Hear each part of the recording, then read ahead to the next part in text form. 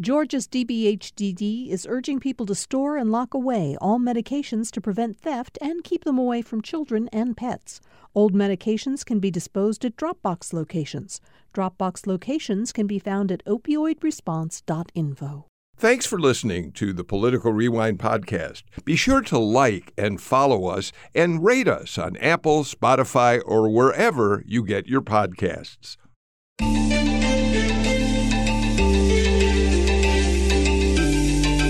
Welcome to Political Rewind. I'm Bill Nigut. It occurred to me while I was preparing for this show earlier this morning that we're going into a weekend, and on Monday we'll mark another Memorial Day, a day when we commemorate the lives of the many people killed in wars, many Americans killed in wars, many of whom were killed with exactly the kind of weapons that we're now seeing it in the terrible shootings in places like Uvalde, Texas, and others.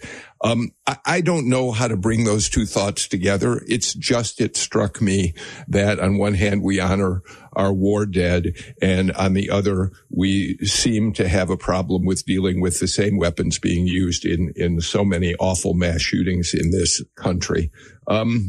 I want to give you just a few statistics before I introduce the panel. And they're these. There are now 400 million guns owned privately in the United States, according to the Bureau of Alcohol, Tobacco, Firearms, and Explosives. Gun manufacturers, says the Bureau, produced more than 11 million new weapons in 2020, almost triple the number they produced in 2000. In 2020, there were 1,897 deaths by gun in the state of Georgia. That compares to just 10 years earlier when there were 527 deaths by guns in Georgia. Nationally in 2020, 45,000 people died by firearms. Half of those were suicide. Murders increased by a third from 2019 to 2020.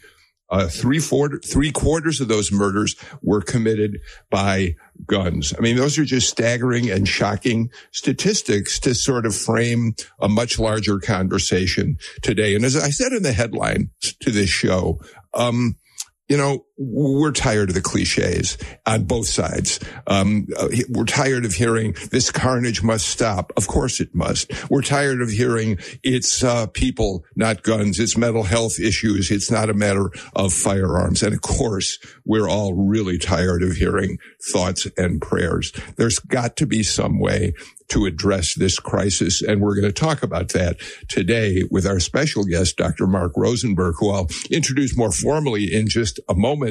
But first, let me say hello to Jim Galloway. You know him well as the former political columnist for the Atlanta Journal-Constitution. Jim, you wrote, and we're going to read them in a little while, some really riveting words in the aftermath of Uvalde, and it's going to lead us into part of our conversation. But thank you so much for being here today, Jim. No, I wish I could say happy Friday, but it isn't really, is it?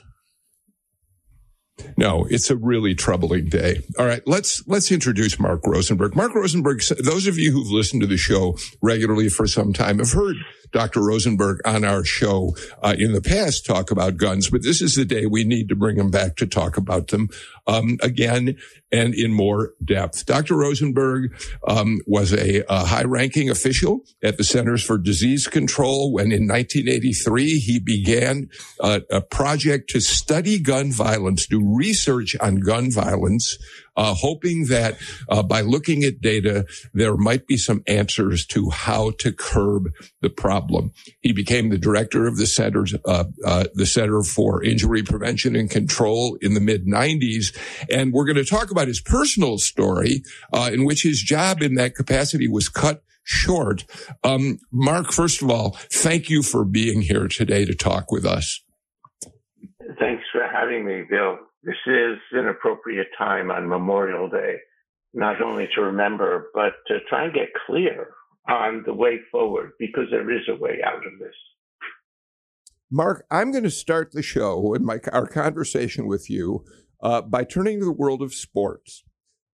You have always believed, ever since the early 80s, when you began researching gun violence, trying to gather data on gun violence, you have said the same thing that we are about to hear the Golden State Warriors head coach, Steve Kerr, say in a news conference after his team won a game that puts them in the NBA championship. So let's listen to a sports figure talking about the very thing you have talked about for years. I think we almost have to look at it like a public health issue. I think too often we get caught up in political rhetoric, Second Amendment rights, NRA stuff. We have to look at this as it has nothing to do with partisanship or political party. This has got to be a public safety issue, public health issue. Mark Rosenberg, Steve Kerr, who's always been a thoughtful person, really sums up. And in many ways, people pay attention to sports figures in the way they don't pay attention to a lot of the rest of us. But he sums up exactly what you believe about the need to study gun violence as a public health crisis. Yes? Absolutely. Steve Kerr has been a hero and consistent and persistent in this. And when he says we need to look at this as a public health problem, I think it means three things. We need to use science, get science on our side, because this is a problem we can solve. This is a cause and effect world. If we understand the causes, we can solve the effects. The second thing is let's focus on prevention. We do need to intervene after, but go upstream and let's stop it before it happens. And the third thing is we need to work together to solve this. There's no one of us. There's no one organization. There's no single magic bullet that's going to solve it, but we need to work together. So absolutely, he's right on. Jim? Yeah, it's Dr. Rosenberg. I'm just wondering how you. Yes. I can understand that this is a public health issue. I also see it as a dire social issue. How do those two mix? How if we treat gun violence as a disease, how do you treat the social aspect of this? That we've got a culture that gives weight to firearms in this country. We do, Jim, and I think there is a myth that is killing us, and this is a social myth. And the myth is that we can't prevent gun deaths without taking away everyone's guns. That's the myth, and that myth is scaring people. It's killing us. It's stopping us from taking action and focusing. The other social part of this that screams for attention is that young Black men are killed at a rate not double, not triple, quadruple, 20 times as high as the rate for young white men being murdered by guns. This is a disparity and injustice and inequity that we can't allow to go on. Again, it's something we can figure out and stop. But absolutely, it's a social issue. It's a psychological issue. It's a criminal justice issue. We all have to work together on this.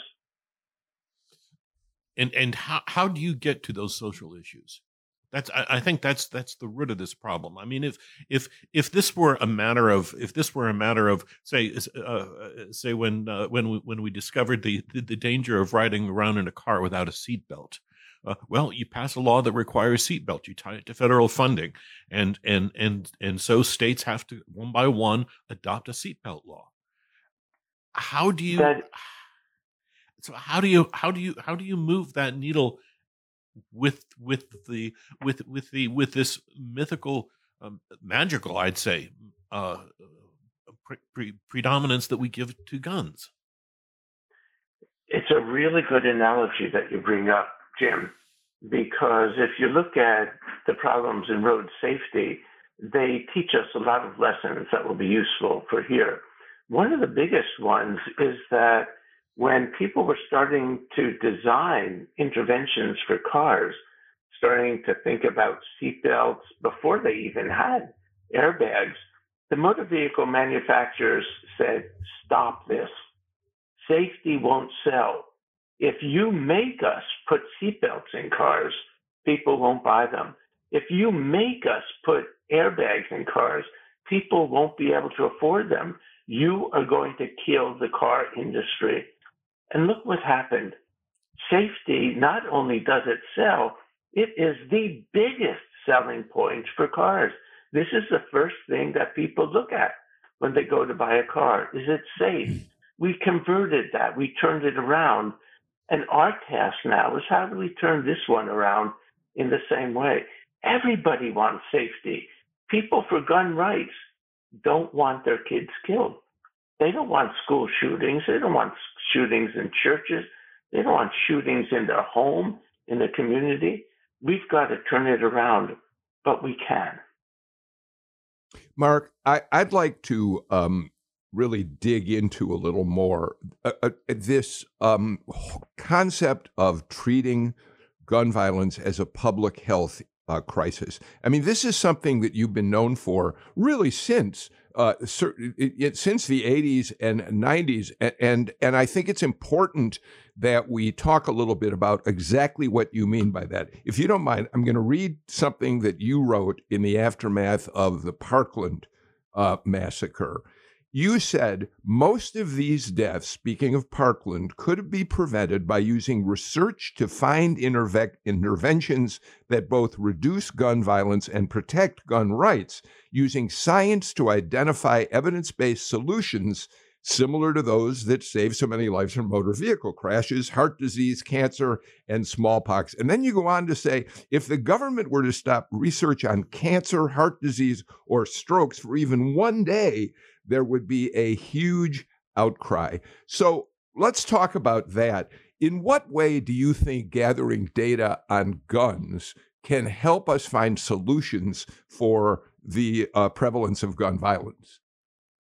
It's a really good question, Bill, that gets to the heart of this approach. Let's look at the point Jim raised about motor vehicle injuries.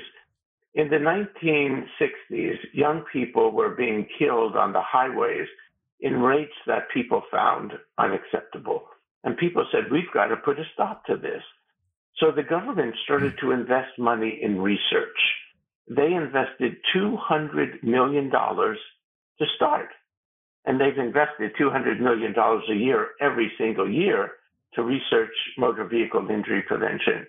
And what they discovered through the research was that you could redesign the car. In the 60s, they had steering columns that in a front-end crash came through and impaled you like a spear. And there were pictures of this in front-end collisions. They had engine blocks that came into the passenger compartment and crushed you like an anvil.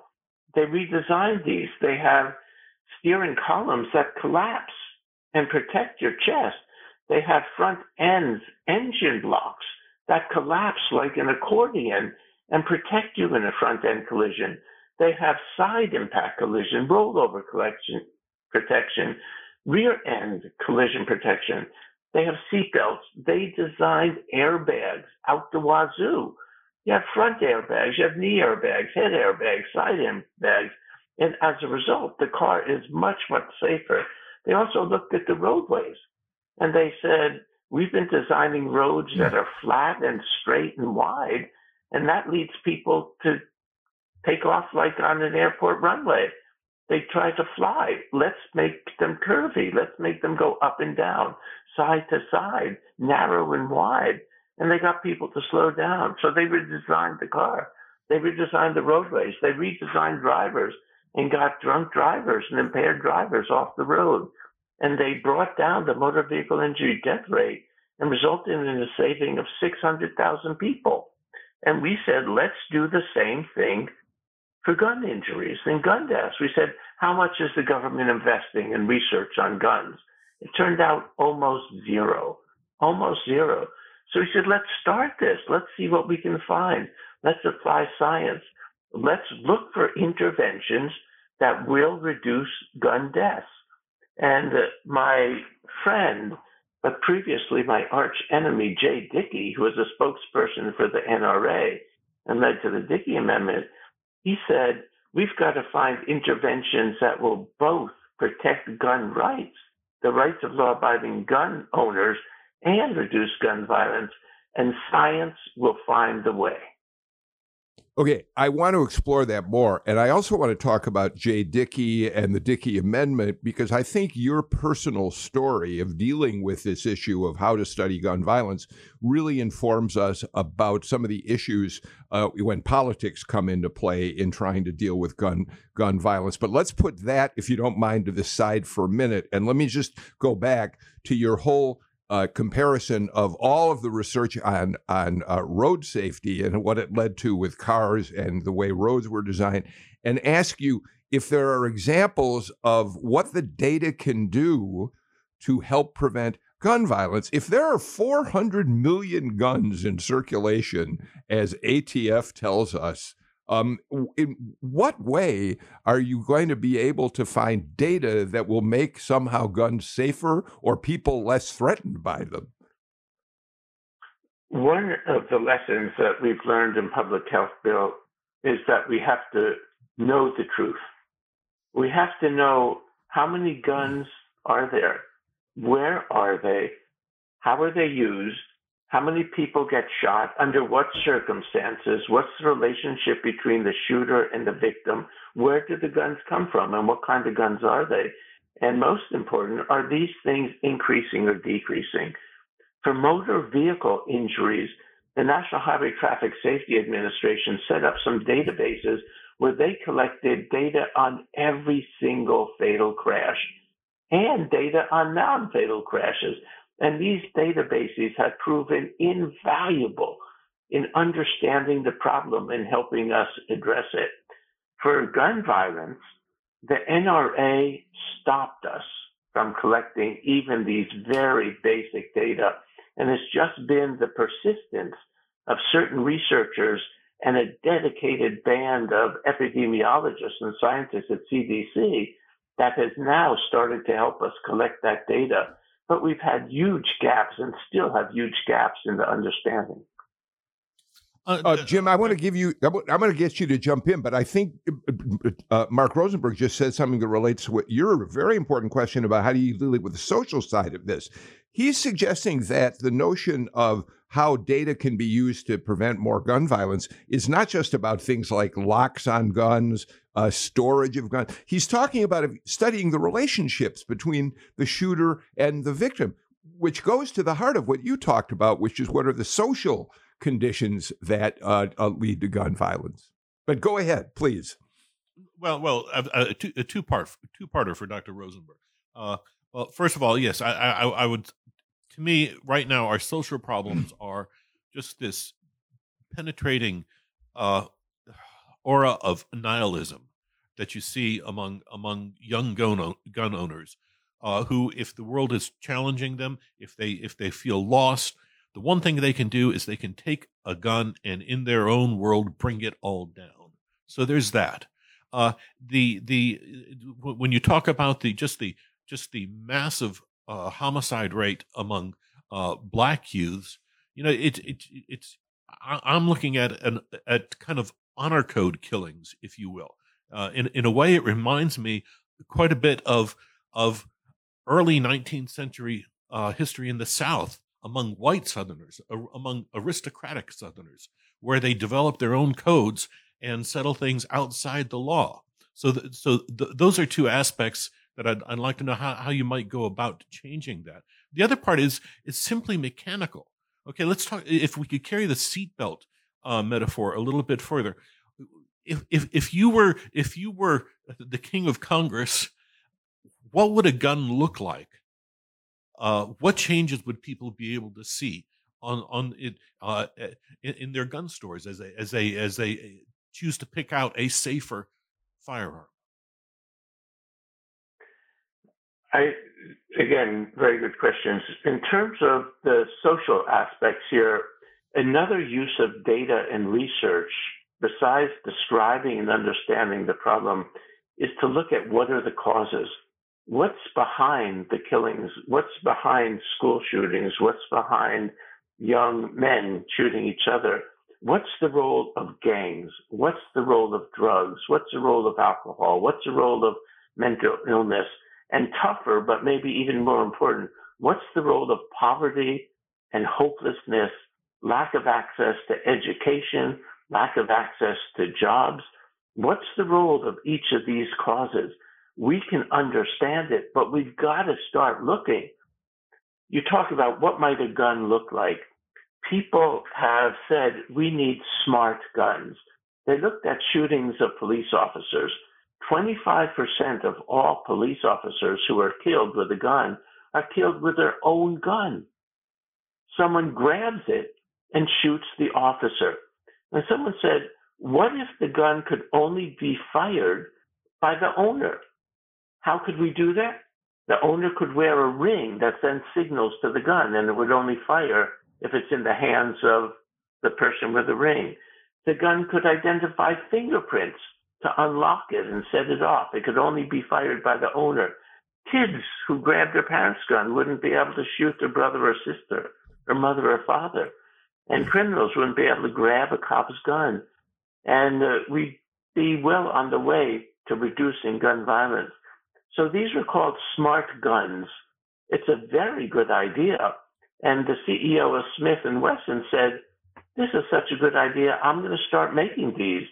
But the NRA and the other manufacturers didn't like the idea, and they stopped it. They said, if people have smart guns, then someone who gets shot with a regular gun could sue the owner of that gun because it wasn't a smart gun. They said, we don't want all our gun owners to be liable for having guns that aren't safe. This was not so different from the problem of driving cars without seatbelts or airbags or child seats. We overcame that problem. We can overcome this problem. So the gun can look very different. The owners can look very different. We can store guns safely. There's lots of things we can do with the gun. It doesn't mean either you address the gun or you address the social factors. It's not either or. It's all at the same time. That's what it's going to take, a multi-pronged effort. There's no one invention that's going to solve the problem. There's no one magic bullet. You know, Dr. Rosen, one thing that occurs to me is that what's missing here. Bill brought up the number of guns, 400 million in the United States. With cars, when you had the Corvair, when you had Ralph Nader and the Corvair, you had a system in the automotive industry of planned obsolescence.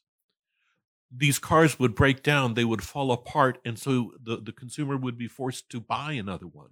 But it seems to me that with guns, you have something of an opposite problem because they are simple. Mechanically, they're by and large pretty simple, and they last a long time. You can still fire a gun that was built in the late 1900s safely, and that's. I'm wondering how you would bring gun manufacturers into the playing field to call back those old weapons and sell consumers new ones. It's a really good point, Jim. We have 400 million guns in this country, but what's forgotten by everybody is that we have 320 million people who don't want their kids killed, who don't want their brothers and sisters, mother and fathers, cousins, neighbors killed and shot. We've got a lot of people who can work with us to make it safer. But we've got to let people know that you can do this without drawing the ire of gun owners. 90% of gun owners want better gun safety laws and regulations, want universal background checks, don't want guns in the hands of people who shouldn't have them. 90% of gun owners want us to make it better. So we can work together. Unfortunately, we have demonized the other side. We have said the other side is terrible. They're awful. They are the enemy. They are not. They are not the enemy. They are our potential allies. But we've got to get over this. And again, it comes back to what I call this myth that's killing us. The myth that if you listen to these gun control people we're all going to lose our guns. If you listen to these grieving parents who say we've got to pass more sensible regulations, we're going to lose our guns. That's the myth. And we've got to wake people up. We woke people up to the fact that you could have safer cars, but still have manufacturers making cars. We have safer cars without banning cars. We can have safety from guns without banning guns. They're both possible. I think that's one of the most important points that you have been making for a very long time, that better gun laws do not mean surrendering guns. Making that point, getting it across to the people who support the NRA is going to be a very difficult task, obviously. Let's do this. Let's get to our first break on the show today. But when we come back, I want to talk about your personal story, Mark Rosenberg, because I think it tells us a lot about the political pressures that have created so many obstacles to passing gun safety laws recently in this country. You're listening to Political Rewind.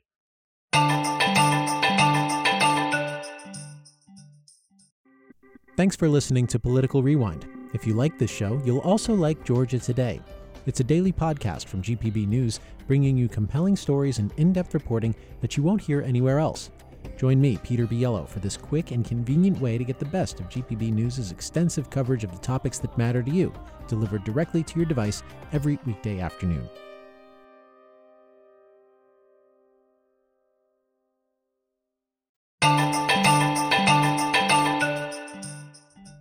Jim Galloway are talking with Dr. Mark Rosenberg. He was one of the highest-ranking officials of the Centers for Disease Control in the 80s and the 90s. He subsequently went on to become the president of the Task Force for Global Health, one of the country's biggest, most influential public health organizations helping fight diseases literally around the world. We're glad to have you here, Mark. But I think your personal story tells us a lot about the politics of guns. We've told it on the show at least once before, but it's worth repeating today, especially because the NRA is beginning its convention in Texas even as we speak.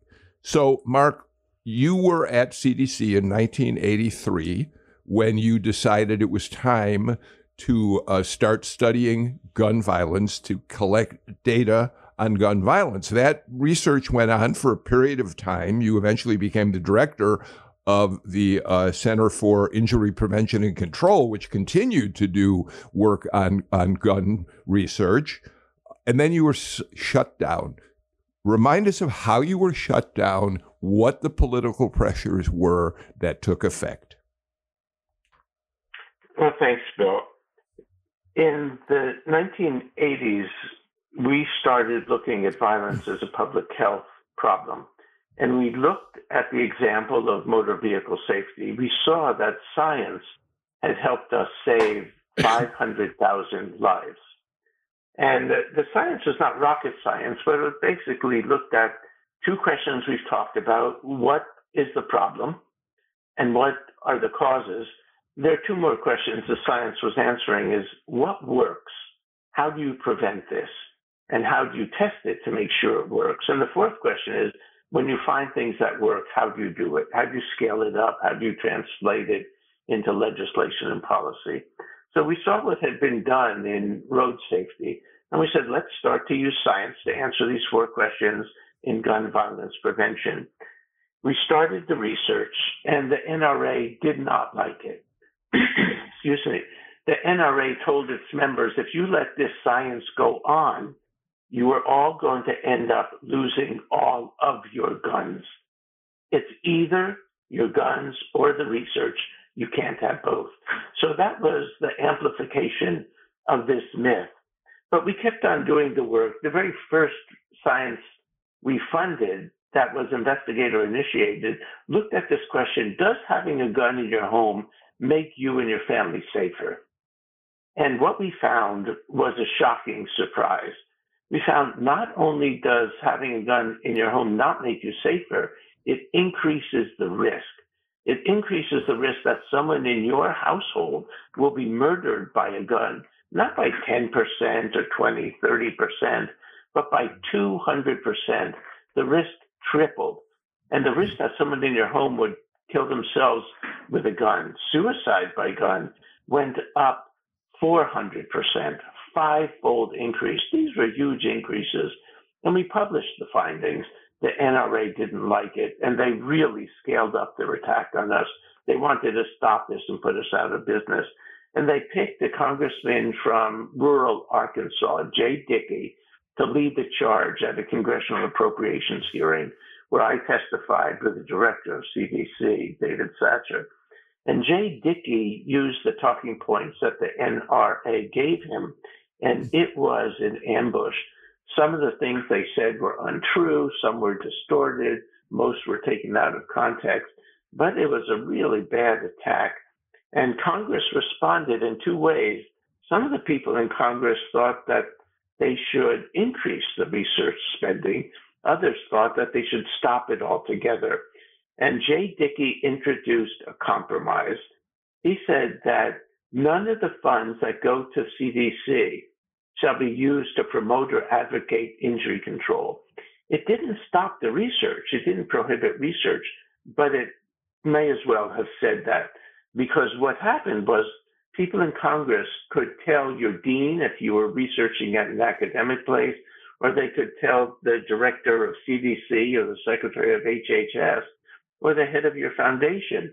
If you were researching money to the foundation, they could say, this person is promoting gun control, advocating gun control. And even though you were not, they could force you to respond to these charges.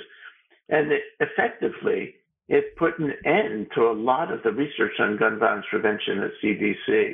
And my bosses at CDC told me after that scathing hearing, they said, don't you ever talk to that congressman again, that Jay Dickey guy.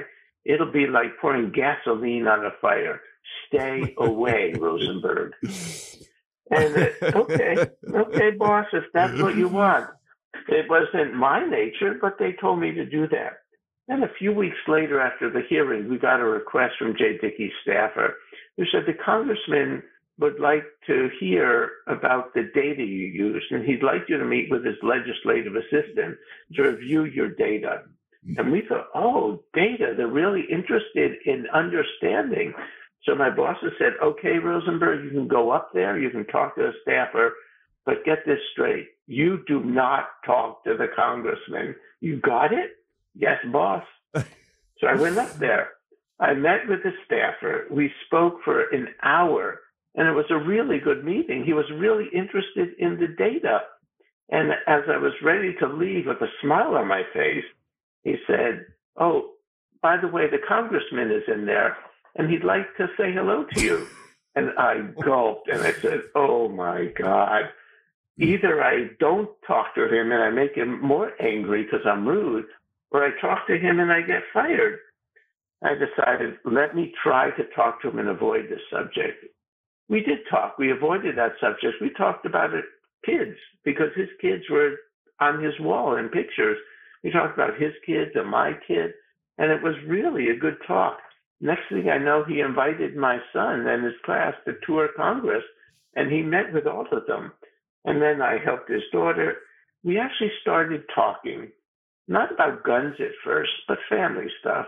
And then we started to actually trust each other, to like each other. Over the years, I would say we came to love each other. It was amazing. It really got to my heart. And Jay taught me that you have to both reduce gun violence, but protect gun rights and let them know. And I taught him the public health approach. It became a friendship that illuminated us both. Well, I think there's an element that we have to add to this story. You ended up being fired from your position as director of the Centers for Injury Prevention and Control because of all of this. You were let go. Political pressure, no other way to look at it, led to your dismissal. So that when we look in today's context at the way in which organizations like NRA, which isn't as strong as it was, we know that, but it still has a major influence. And we look at at the Senate right now, not able to do anything so far. We understand how important politics continues to be, and your personal story is truly an example of that, Mark.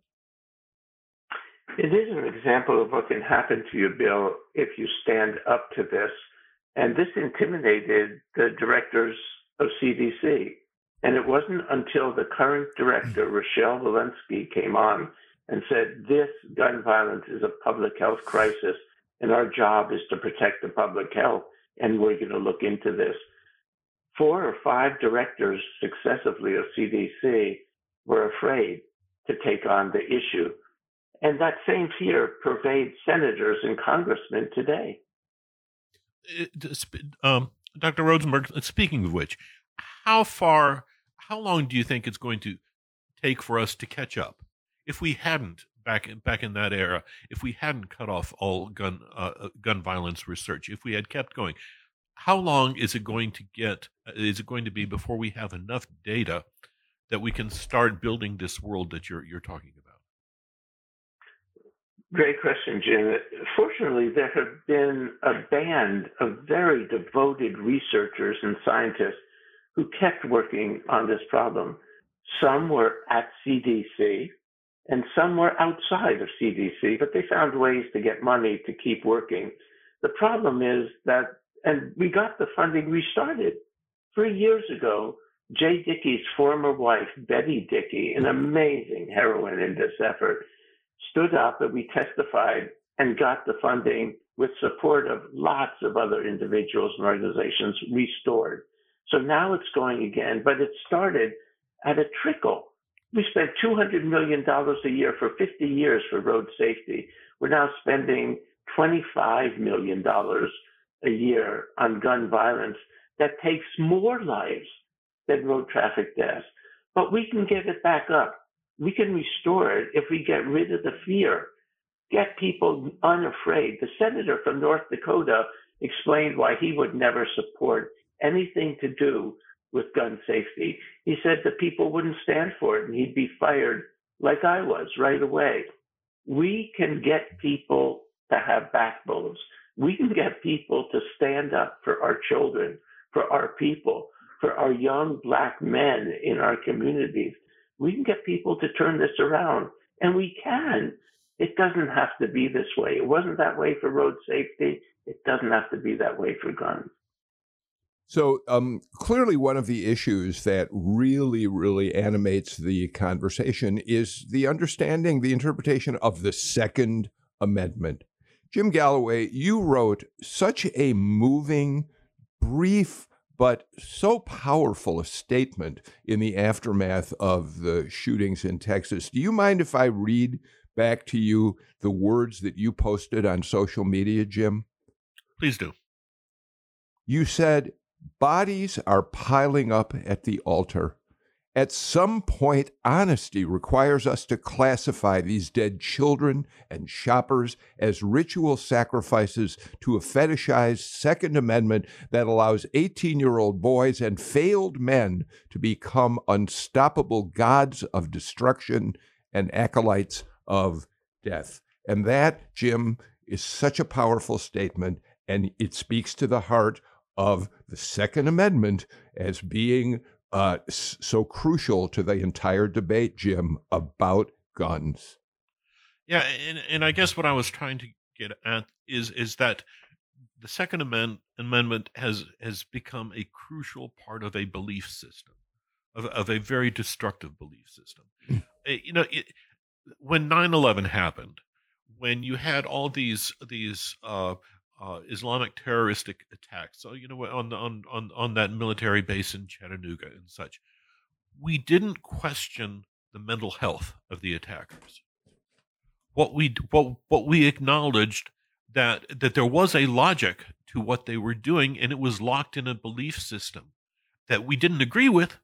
We found repulsive, but we understood that there was a logic here, and I think that's what we're missing in a lot of these mass attacks, is where is the logic? And the logic, I think, is, as I mentioned before, is really a form of nihilism. It is that part of the Second Amendment that says a gun is your last resort when the world is turning against you, and you have to bring it down or it brings you down.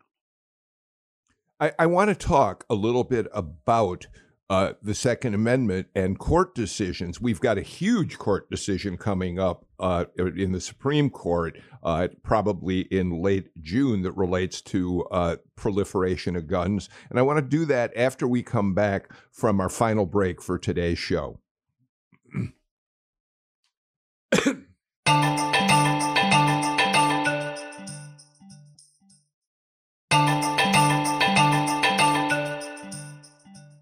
Welcome back to Political Rewind. Dr. Mark Rosenberg, Jim Galloway with me today.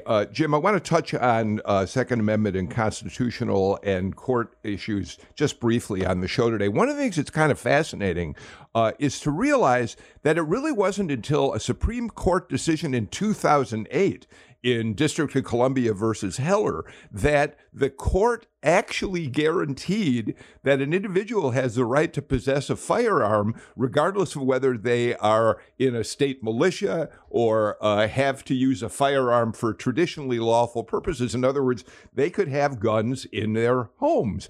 And it's hard for us to imagine that it was that recently that the court said, yup, you can, the Second Amendment allows you to have a gun in many circumstances that we used to think it was prevented. Yeah, we've lost Jim's audio. I'm sorry to say. We'll get it back in just a second here. So let me go on. Mark, I don't want to get you too deeply involved in politics, but it is interesting that the right to have a gun in your home really wasn't confirmed until the court decision in 2008. It wasn't. It was seen as right. It was seen as a right of militias. Can you hear me? You can't hear me. Oh, I hear you, Mark. Oh, the Second Amendment right was for many years seen as a right of an organized militia, the government and the government organized forces to have guns and possess guns. So Heller turned that around and said it was an individual right. And that's what the Constitution is now read as, holding that up. It doesn't mean, and they said in Heller, it doesn't mean that there can be no restrictions or limitations on guns. It's not an unconditional universal right, but they said that the government can make laws regulating this right. Yeah, that's absolutely right. Scalia wrote the majority opinion, and he did say there were exceptions. But today, Heller is used by the pro-gun forces as a ruling, they claim, which says there are no restrictions on guns in the house. Jim?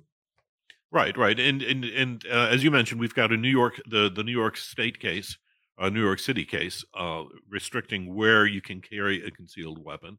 And we need to note, of course, that Georgia has just enacted you can carry any concealed weapon anywhere right now in the state without a permit. And I think this kind of goes.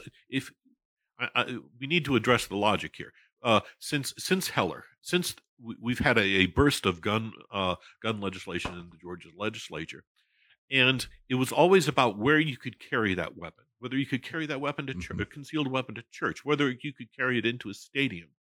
And it was always linked to the permit.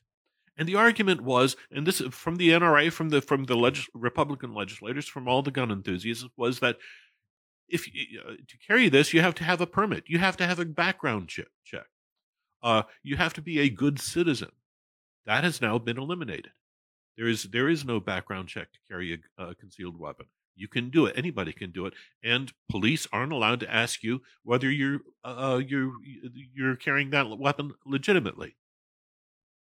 Yeah, we should say that New York case is exactly what I was talking about when I said that the Supreme Court is going to issue a ruling on that later in terms of whether you can carry a concealed weapon outside of your home, and that ruling, we already think the conservative court is going to open the door for even broader carry laws in states around the United States. Mark, I know before we leave that there's another issue that is important to you. One of the arguments we heard after this horrible massacre in Texas was it's not guns, it's mental health issues that are the real problem here. Talk about mental health and guns for just a couple minutes, Mark. Well, I think that most people with mental illness never commit any act of violence. And most acts of gun violence are not done by people with serious mental illness. In fact, someone did a calculation, Dr. Jeff Swanson from Duke, and he found that if you magically had a cure for all serious mental illness, things like bipolar disorder, serious depression, schizophrenia, if you magically had a cure for all serious mental illness, it would only reduce gun violence by 4%. So when we say this is really a mental illness problem, or it's a mental health problem, it's not. It's a fear to talk about the real problem. Mental illness accounts for a very small part. Look at the most recent shooters, 2 18-year-old young men. And we don't know that they had schizophrenia or bipolar disorder or serious depression. There are a lot of stresses that come from observing violence, being bullied, being victimized, being grown up in a situation where you're hopeless. That's not mental illness, but these are the social factors that we have going on. So we don't know the role of serious mental illness. It is over-exaggerated, and it stigmatizes. It stigmatizes people with serious mental illness. It doesn't help us control the problem. Mark, I'm sorry, but let me jump in on that, because some of what you're saying seems counterintuitive, I think, to a lot of people. If an 18-year-old boy takes an assault weapon and goes into an elementary school and shoots and kills 21 people, everyone is going to suggest that there is something mentally wrong with him. But you're talking now about clinical definitions of mental health, not how somebody's psychological makeup could lead to such a crime, right? That strikes me as a little counterintuitive. Yes, as a psychiatrist, when we talk about serious mental illness, we say define what illnesses you're talking about. And the serious major illnesses are serious depression, bipolar disorder, and thought disorders like schizophrenia. Yes, some people with these disorders do commit gun violence, but it's a tiny, tiny fraction of all of those people, maybe at the upper extreme 4%. We call mental illness the pressures that we put people under when we remove all hope for succeeding, for having a family, for getting a job, for going to school, watching your mother beat your father, watching people in your community be killed. These are not mental illnesses, but these are part of the social disorder that we can address. Mental illness has been stigmatized and overused as an explanation when we're afraid to really look at the role of so many other factors. Thank you for that explanation. Jim, we got time for one more question from you.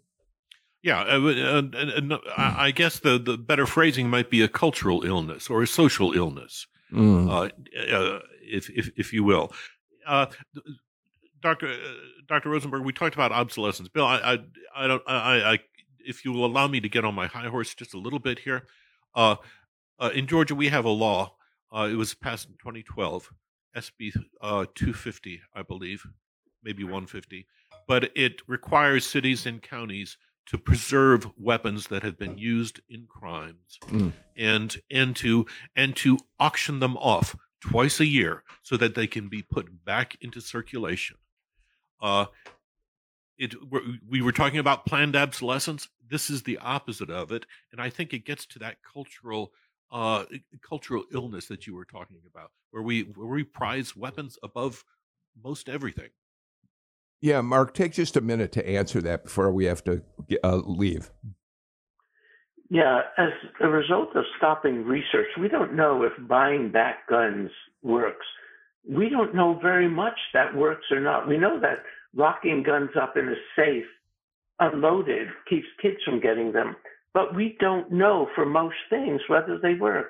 Background checks, we don't know for sure. We don't have definitive evidence. If you ban the sale of assault weapons and high-capacity magazines, we don't know if that works. Concealed carry laws, we don't know if it works. Arming every teacher, we don't know if it works. Firearm sales reporting requirements, gun-free zones, licensing, and permitting requirements. We are in a disgraceful position in this country. We have an epidemic raging that's scaring the wits out of people, and we don't know what works. That's the bad news. The good news is we can find out and we can do better. Real quickly, Mark Rosenberg, when the CDC began its gun research again, they didn't have as much money as they need, but are they moving in the right direction?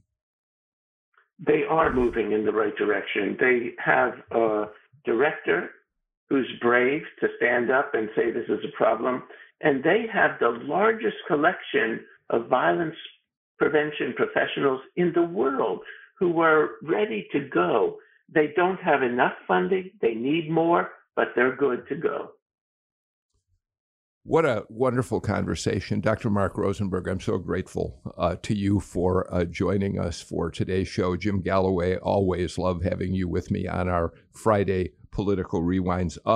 I've got just a couple minutes here before we end the show, and I wanted to reserve it because we're saying goodbye today to a valuable member of our team. Sam Bermas-Dawes has been with the show for 2.5+ years. We plucked him away from Raleigh-Durham, where he was working in public radio. We hired Sam back then because he came in, he showed us how smart he is, insightful. His interest in politics jumped out at us. And for the entire time he's been here, he's been an extraordinary addition to the Political Rewind team. He wants to go back up to North Carolina, where he's got a great many friends and which feels much more like home to him.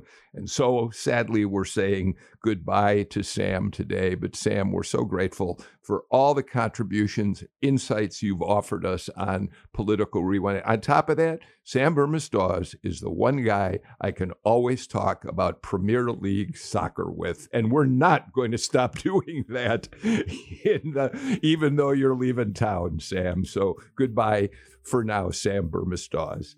Also, very quickly, thank you, Sarah Callis, Jake Cook, and Natalie Mendenhall for your work on the show. Pleasure to work with all of you. We're out of time for today. We're back again with a new show. Not on Monday. We're taking Memorial Day off. We'll be back on Tuesday. Until then, I'm Bill Nigut. Take care. Please stay healthy. Bye, everybody.